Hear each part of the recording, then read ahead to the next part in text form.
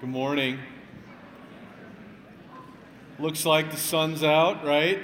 We have, I'm sure, a lot of live viewers this morning watching from their cabins or whatnot. I think the live stream was down this morning, so we've had some people show up and complain. I just said, that's God or the Holy Spirit. Of course, I told Danny, shut it off this morning, see what happens. No.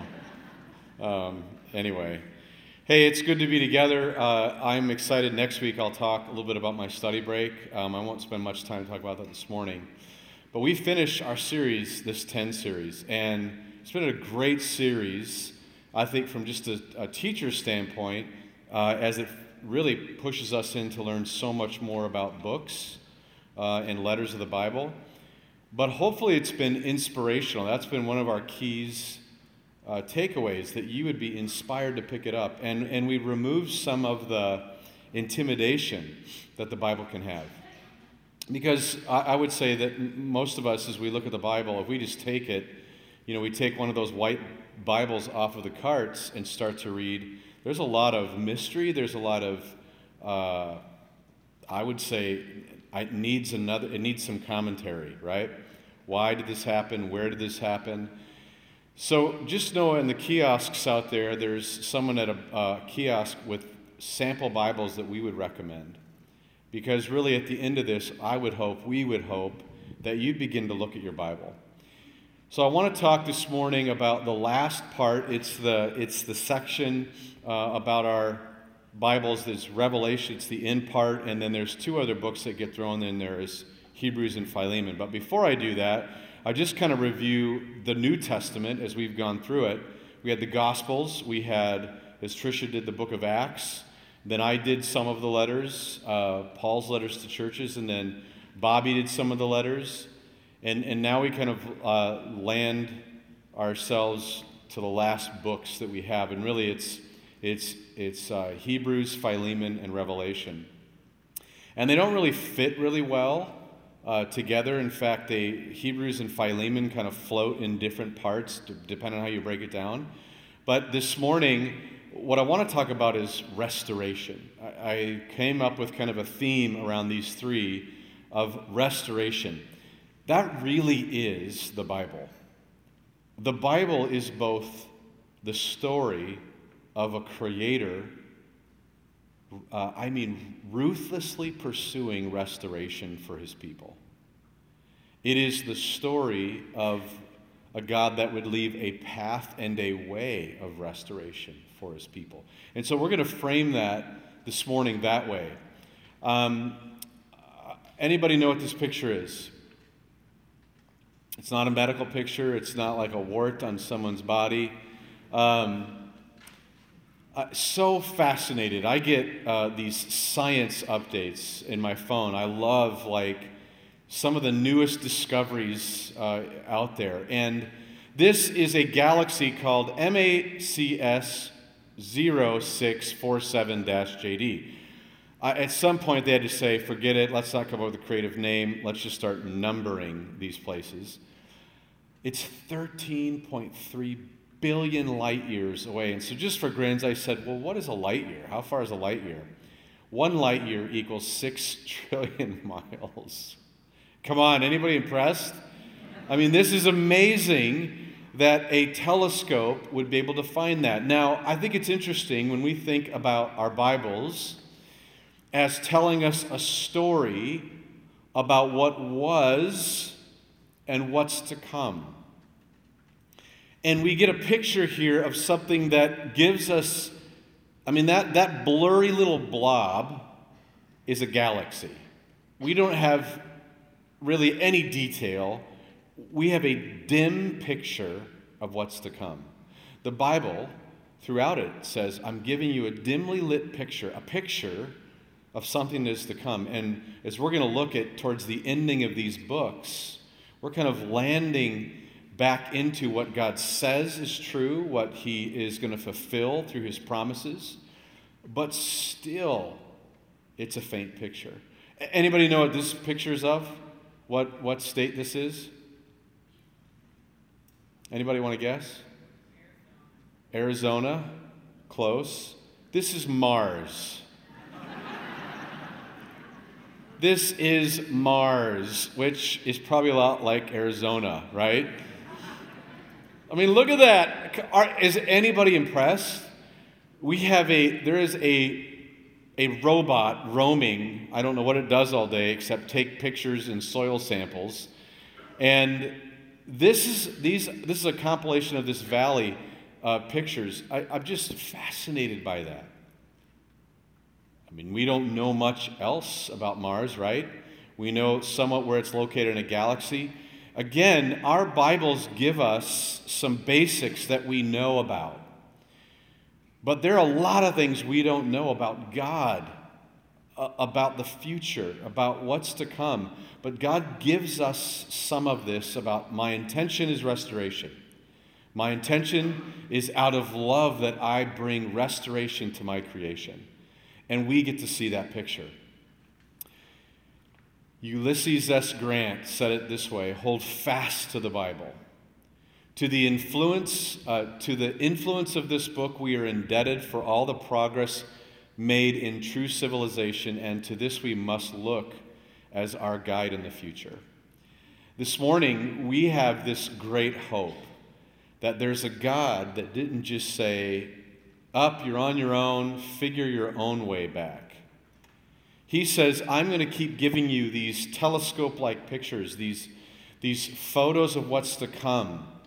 And throughout your Bible is really this beautiful story of pictures of restoration to come. And we're going to land that plane this morning. So we thought, what would be the worst color to put on a screen and write on? And it would be a red card. I think you've battled. You're not even laughing at it. You're just really mad that every week. I was going to ask who's colorblind, but that's probably terrible. But I mean, you realize like some of these colors for some are just disturbing. So again, bear with us. Write a 10 on your card. How many people have a card from every week? Like I wish I grew up with the way we'd get stars in our Bibles for memorizing. I wish I could still do that. Sunday school, I grew up that way. You'd get stickers in your Bible. Come see me, I'll find a sticker for you if you have all your cards, all right? Write a 10, put 3 boxes in a line, and then would you put Revelation and the rest, because that's a very spiritual way to summarize these 3 books. Revelation and the rest. It gives you, again, Hebrews, Philemon, and Revelation. The past, the present, and the future. That's what we're going to look at. And these 3 books are kind of, one of the challenges has been in this series has been to teach these books or these letters and then somehow have an inspiration or some sort of challenge to them. So, probably no good Bible teacher would say, hey, put Revelation, Hebrews, and Philemon together and come up with a theme. It's quite challenging, so bear with me. I do think there's a picture of restoration I want to show you. So, put Hebrews in the first box. This is really the path to restoration. The Hebrew writer is going to tell us that there is a way towards restoration. Now, not to be mistaken that we can restore ourselves at all, but there is a path being laid out that has been laid out for us to be restored. Now, a couple things about the book of Hebrews. I find in my study and research about the Bible, anytime there are what I would call pages of speculative debate over we think, I tend to skip them.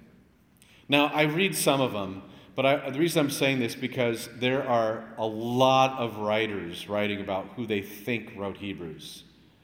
We don't know. Can I just summarize? We don't know. And I don't know if it matters. We don't know who wrote Hebrews. We don't know where Hebrews was written from. We do know this. Largely the setting is written to Jewish believers. It's also written to unbelievers, but largely is to a Jewish culture.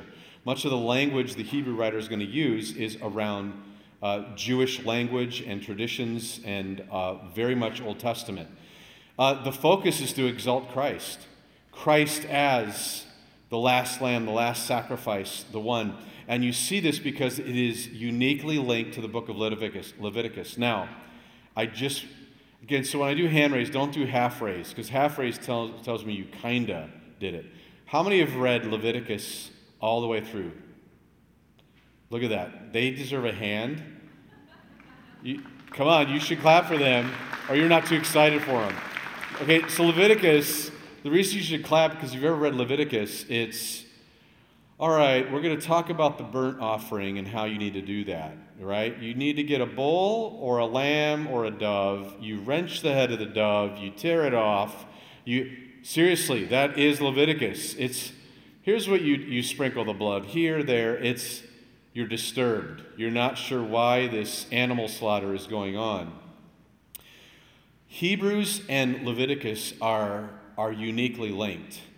And you're going to find that there becomes a very clearer picture. Remember I said that telescope picture?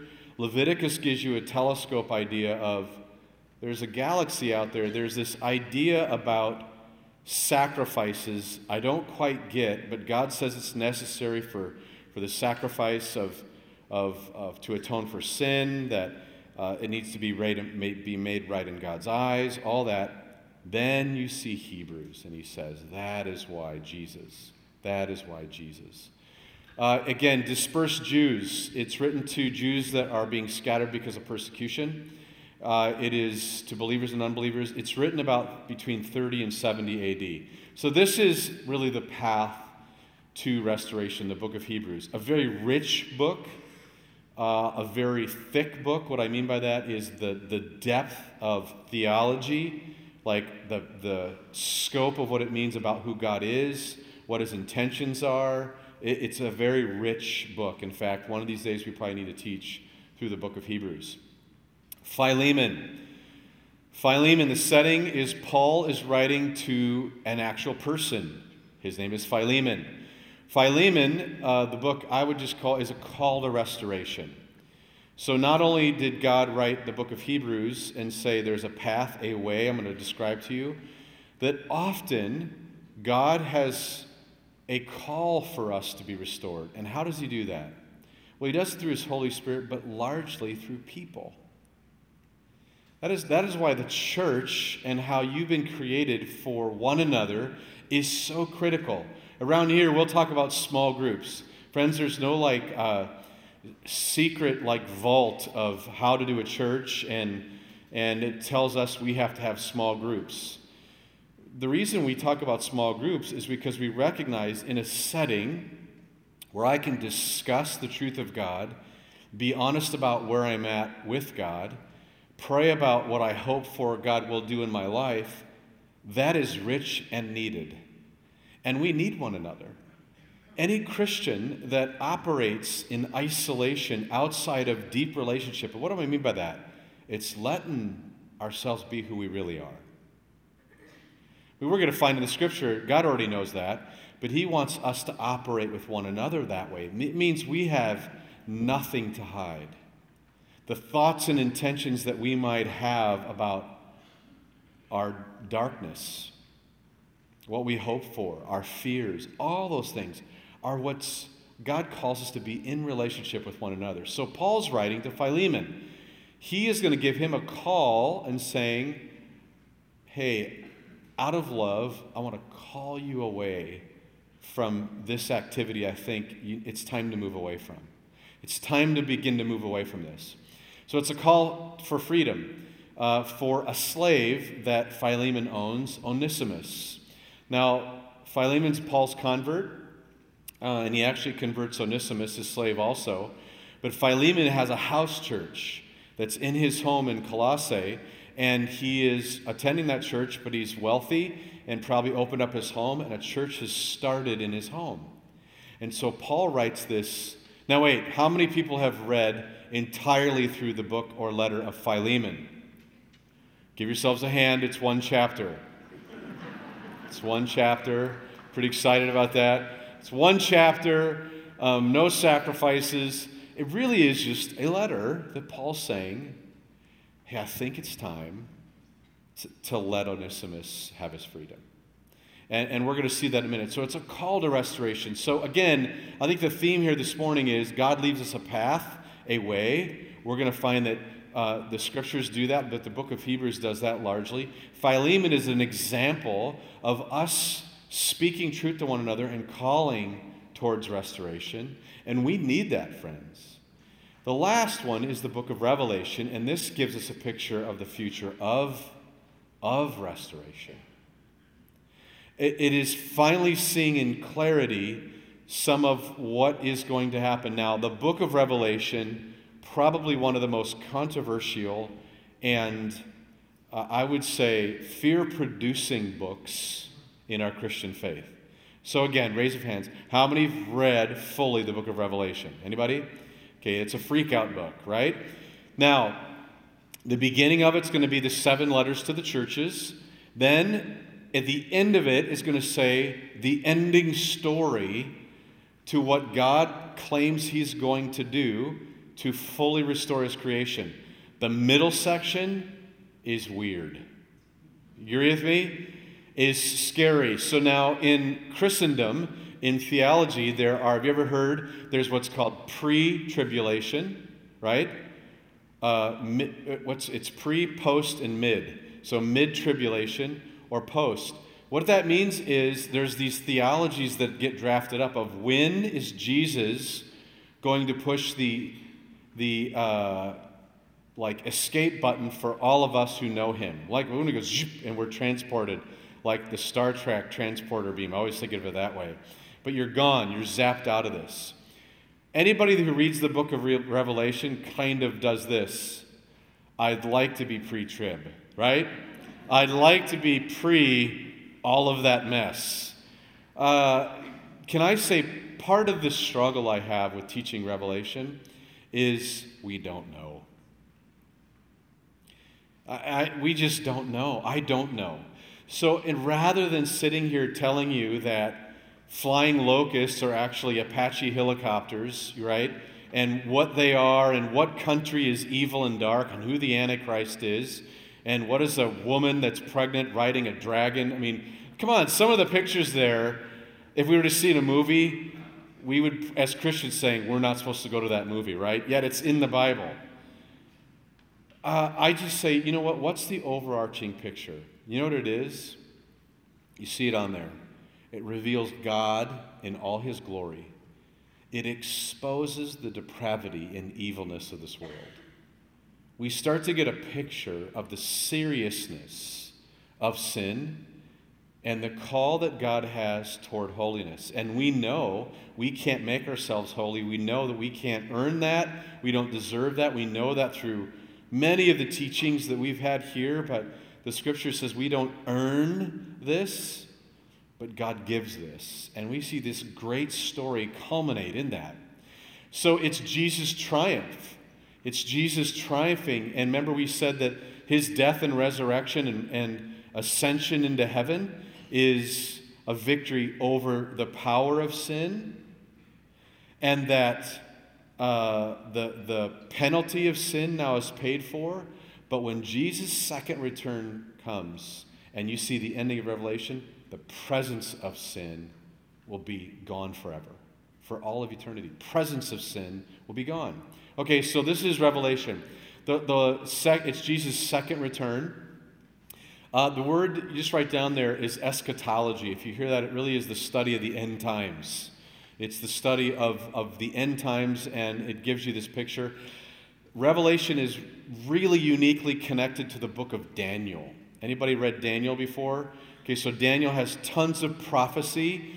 All of those are very connected. The book of Revelation actually in itself quotes many of Old Testament prophecies and scriptures, largely because it's saying these are fulfilled, these are fulfilled. Now John, the disciple John, is writing this from an island called Patmos. Patmos was actually like a prison island. If you were sent there back in that time, it was a death sentence. Paul is there and he has a vision. And we think, about 92 years old when he writes this letter. So he has this vision, obviously, of what God's giving him. So it gives you a little bit of picture. So we see Hebrews, path to restoration. Philemon, call to restoration. Revelation is future of restoration. Okay, so let's work backwards. We're going to look at Revelation chapter 3. Now again, one of the challenges, and I know Tricia and Bobby had mentioned the same thing, it's so hard to pick one passage, and really you're getting a little bit of kind of what our preference is and how it hits us. For me, in the book of Revelation, there's a section of there are letters written to churches. So what do I mean by that? In the book of Revelation, there's 7 letters to the churches, and they're not really nice letters. They're like bad emails from God saying, your church is not doing very well. And when I say that, I'm not shaming us this morning, but I'm trying to get you into the skin so that you don't emotionally separate this. When these letters, like the letters that Bobby and I talked about, they weren't written to an address that had a big sign in the front of it and a campus. Write this to the church of Colossae, right? Or Laodicea. It was to a city that letter was passed around to house churches, and it was read that way. So raise your hand this morning. Everybody raise your hand, fully raise your hand this morning. You're here in church, right? If you're here, raise your hand. It's a trick question. Look around. You are Community Church. So say it, I am community. I don't know if you totally believe that, but you are. So if God was to write us a letter to Green Bay Community Church, it wouldn't be sent to this address. It would be passed around to you as you gather in homes. This is the kind of letter that we're reading, all right? The Bible is not written to an elder board or a 501c3, a business, an institution. It's people, it's you. So when we say the church, that's why I laugh when people say, oh, I left this church because they were bad. Well, that just meant you were too. Because it's part of you, and we like to separate, oh, no, that's them. They make the decisions. Friends, you are part of the body of Christ. 1 Corinthians 12. Ephesians 6. Romans 12. They're all great passages around you are the church. You are the church. Buildings are not the church. You are the church. Okay, so enough of that. Revelation chapter 3, maybe one of my favorite stories in the Bible. One of them. Because I probably say that all year at different sections, but again, another favorite. Laodicea is a city in modern-day Turkey, but that's about where it's located. I think if you look it up, it's like Laod, and it's got a K instead of the C. I don't know how you even pronounce it. It's in Turkish. How's that? It's by the river Lykish and the Meander River, which sounds like a really pleasant river, by the way, I could relax in. So Laodicea looks like this modern-day Turkey. Here's a couple pictures of that. Anybody been there, Laodicea, in Turkey? Anybody been there? Just because you can go to these places still. They're quite fascinating. But there's a city north of it with Laodicea. Now, Laodicea was a city that was very wealthy, was in need of water sources, and so they would bring in water, and I'm going to show you that in a minute. But they are also very known for their eye salve that had medicinal healing properties to them, and they were also known for their beautiful linens that they would, I don't know if it was silk or linens, they were famous for that, to clothe themselves, all right? So Hierapolis is to the north, and it was known for their hot springs. And these are hot spring pictures modern day. Very big trick on the internet, try to get ones that didn't have people that were either scandalously dressed or not dressed in these hot tubs. But this is a very popular place. This is a view from there as looking down. Now, you could kind of see how in modern day, modern day we would just put pipes underground to bring water from some source. In this time, the Romans came up with a raised aqueduct system, and if you look on the top there, they would have been troughed out where water would have been brought from certain cities and certain sources. So hot water traveling over a period would eventually become not hot, but what? Lukewarm. They also had a city next to them, Colossae, and Coldwater. And they were trying to bring fresh water in, same process, through that aqueduct system. Now, here's the brilliance, not brilliance, like sounds like God all of a sudden got a good idea. The divine knowing, knowledge of God this way that writes to this church. Now, again, I'm trying to put us in their shoes. I'm not sitting here this morning saying, you're either hot or cold. We have a lukewarm church. I'm not shaming Community Church this morning. I'm trying to get you to understand this letter. And it would be like us reading this letter to us, right? Okay, does that make sense? So, Revelation chapter 3. To the angel of the church in Laodicea write, these are the words of the Amen, the faithful, true witness, the ruler of God's creation. Verse 15. I know your deeds, that you're neither hot nor cold, or cold nor hot. I wish that you were either one or the other. So because you're lukewarm, neither hot nor cold, I'm about to spit you out of my mouth. Again, can we just think about this for a moment? I know this is not to us this morning, but we're to read the scriptures and ask the Spirit to teach us this morning. Imagine if we're passing this letter around that came from an apostle that we know that was inspired from God, and I can't imagine me reading it in my living room to a group of people. Or whether you're hot or cold, this is God. I'm about to spit you out of my mouth. I'm about to vomit. It gives us an interesting picture already about how God's feeling about this church community. It says, you say I'm rich. I have acquired wealth and do not need a thing. But do you not realize that you are wretched, pitiful, poor, blind, and naked? I mean, this is harsh. This would be a tough email to read. Verse 18, I counsel you, then God says, to buy gold from me refined in the fire, so that you can become rich. God's saying, listen, I know you're a wealthy city in your eyes, in the world's eyes, but you're poor to me. I want you to buy a gold that's kingdom worthy. He says, I want you to buy white clothes to wear so that you can cover your shameful nakedness. Because these linens that you're so proud that you put on, man, they're nothing about what the kingdom's about what you're to be clothed in. So you can cover your shameful nakedness and put salve in your eyes so you can see. Isn't it so true that we can fall into, as churches, a blindness, a perception that we look better than what we really are? Now, again, I don't have this, I'm not picking this passage this morning because, I'm going to rally up Community Church and tell them, you're lukewarm. Everybody, we're about to be spit out into the street of Cardinal. And, I think what I'm saying this morning, isn't it something that we should feel a caution? It says, those whom I love I rebuke and discipline, so be earnest and repent.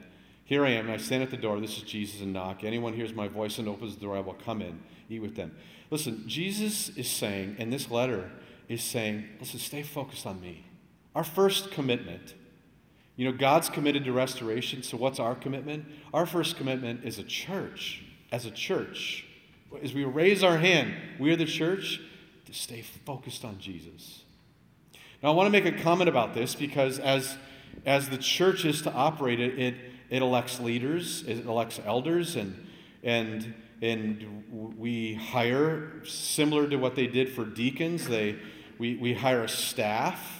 In your Bibles, it would probably be equal in part to like a deacon role to distribute and equip the work of the ministry for people. So we're doing this work, but it is hard work and focus to constantly to keep looking at Jesus. And not fall into we should or shouldn't. Let me explain. One of the discoveries, and I'm going to share it next week, I really recognize about me, if you grew up in a home where you didn't get a lot of approval from your parents.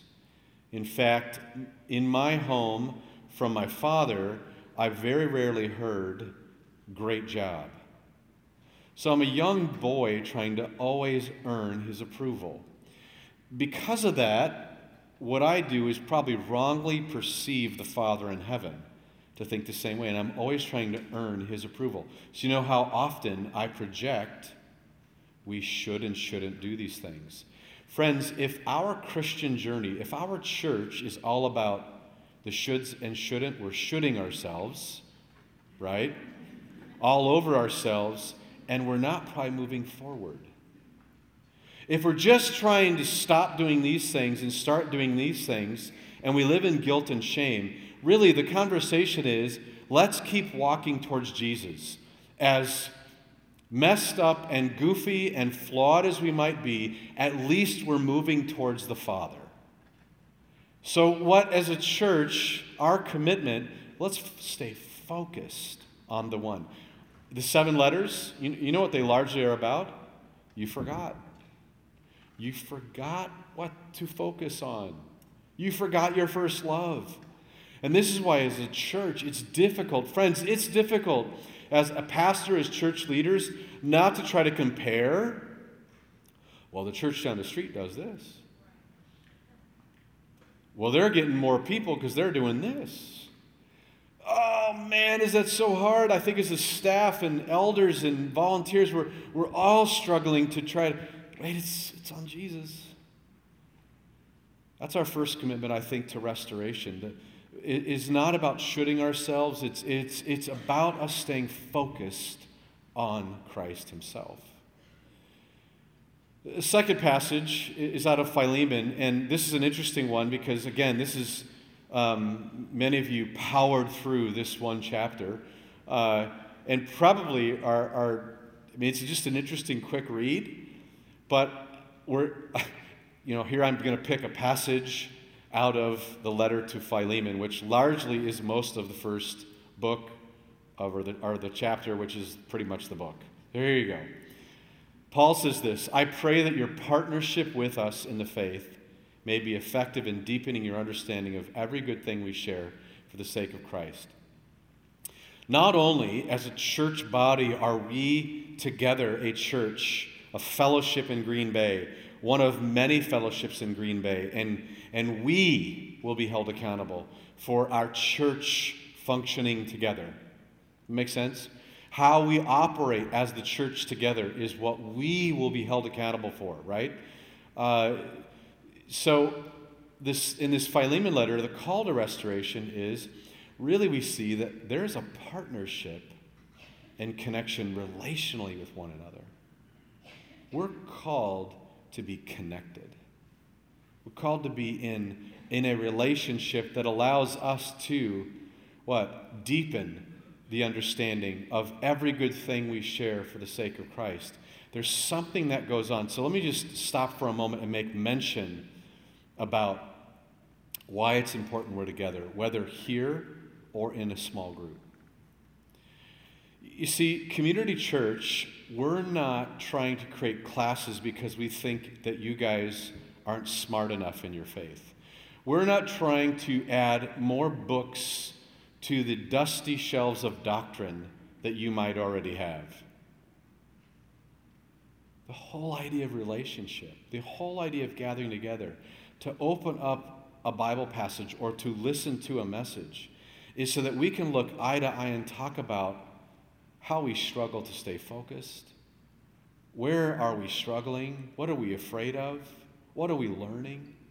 And let the Spirit do that. Do you know your Bible is filled with these beautiful pictures of a spiritual dynamic that when we're present with one another? That does not happen on live stream. Sorry, live stream. It's awesome that they're hearing that, and I'm glad that they stay connected wherever you are. And that's not shaming that, because many of us I've used live stream and stay connected, but it misses the gathering. Being in a small group together, or being in a group where you can be honest and authentic about yourself, there's something spiritual that goes on. And so Paul is appealing to this to Philemon.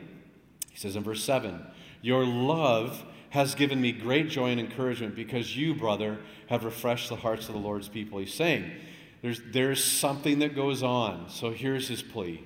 Therefore, although in Christ I could be bold in order you to do what you ought to do. Bobby pointed this out in teaching him. It's so funny, his statement. I could just throw down, boom, Bible throw down. God says you're supposed to do this, right? Anybody had somebody do that? And it's not out of love?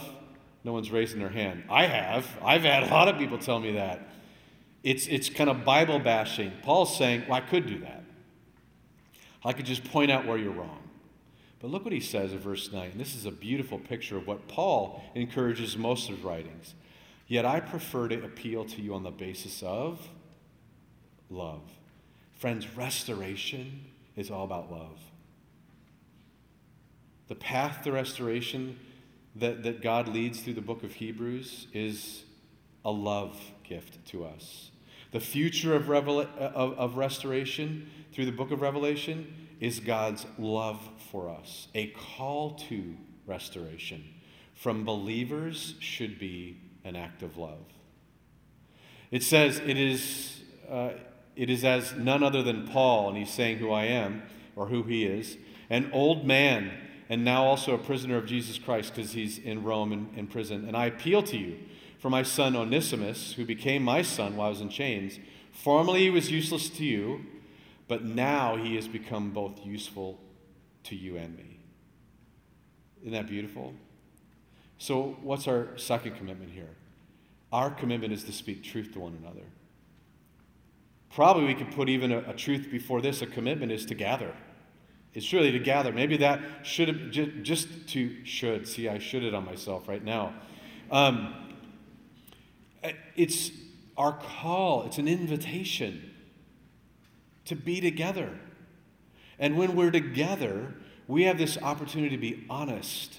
One of our values here to our commitments to our volunteers and our staff, it's our 12 commitments, is an honesty in relationship. Friends, if you walk through the door and are trying to put on a shell that you have it together, that's not honest. I hope and pray that the more you walk into this place, that you can take off the shell of having it together. Because I don't, and the person next to you doesn't. There's really no one in this room that has it, they're all fine. We say that word, right? I'm fine. No, you're not. And I don't think it has to be like everybody's a wreck, but every one of us is broken and flawed. And it's why we need each other. And God left this model for us. Our commitment is to speak truth to one another. Last passage in Hebrews. Hebrews 4, 12 through 16. Again, another beautiful passage, difficult to pick just one. Hebrews 4 says, "For the word of God is alive and active." Okay, so I've been to school. I've been educated on this book. Most of my life in what I do in ministry is around studying this book. Can I give you a caution? The moment you treat this as a textbook, the moment you treat this as a religious dictionary, if I just learn the answers, if I just learn the definitions, then I have it here. You have lost the very two words that the Hebrew writer is saying. It is alive and active. I am to have a relationship with the words that God is giving me. This relationship is like being inoculated with a shot that's going to keep me safe, right? My body is being infused with something that is going to begin to interact with the entirety of my body. Friends, the Word of God is alive and active. It's not to be sitting on a shelf of doctrine or religious thoughts. It's to change the entirety of who you are. Sharper than any double-edged sword. It penetrates even the dividing soul and spirit. So again, this is not a shaming you or trying to make you feel guilty this morning. I'm trying to say that God left a beautiful path to restoration that actually is a powerful book.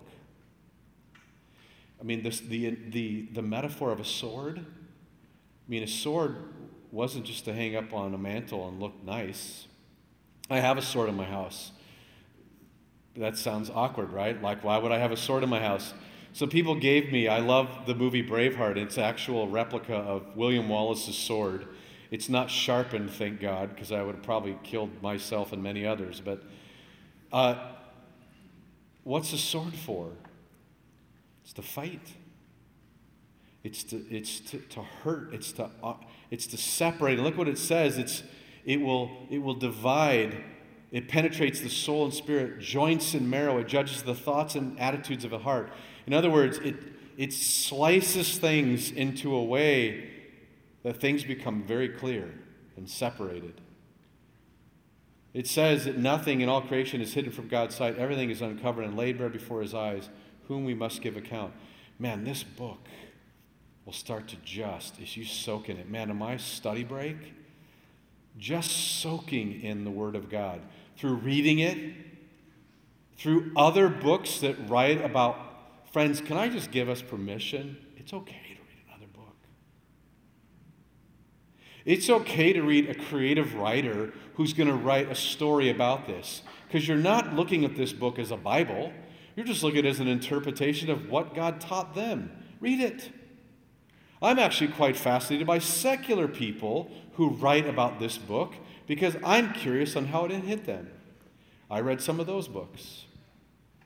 I listen to worship music where people wrote lyrics that come out of this book and just soaked in it. When you soak in it, it begins to clarify your thoughts, your attitudes. And man, I could just tell you, next week I'm excited to share, but just how God was slicing up and penetrating and dividing out some things in my life that I needed.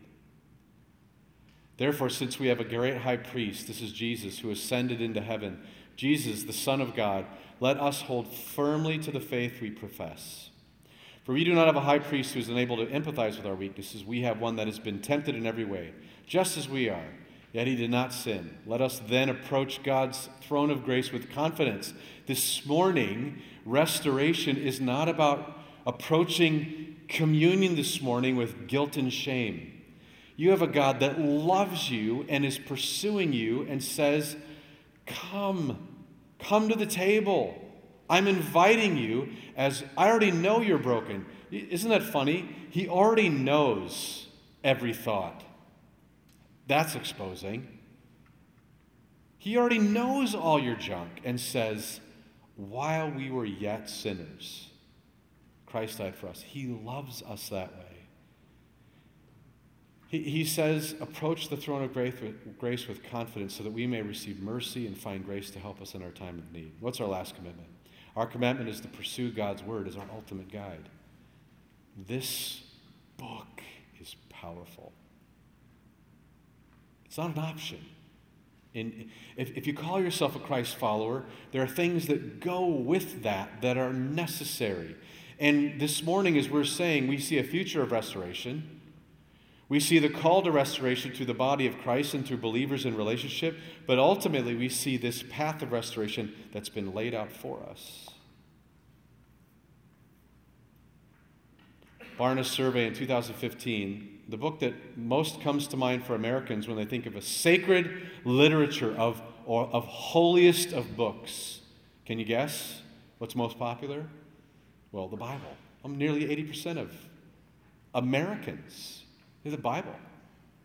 The Quran, contrary to what most people would say in this modern day, is only 10%. The Torah, 7%, which is the Jewish book. And then the Book of Mormon, 4%. But here's what's mystifying. If 80% say that's the most holy of books, only 8% read it once a week. That doesn't sound like it's that important, right? It doesn't sound like it's a path to restoration or God giving us an alive and an active path, relationship, hope, love. It doesn't sound like that.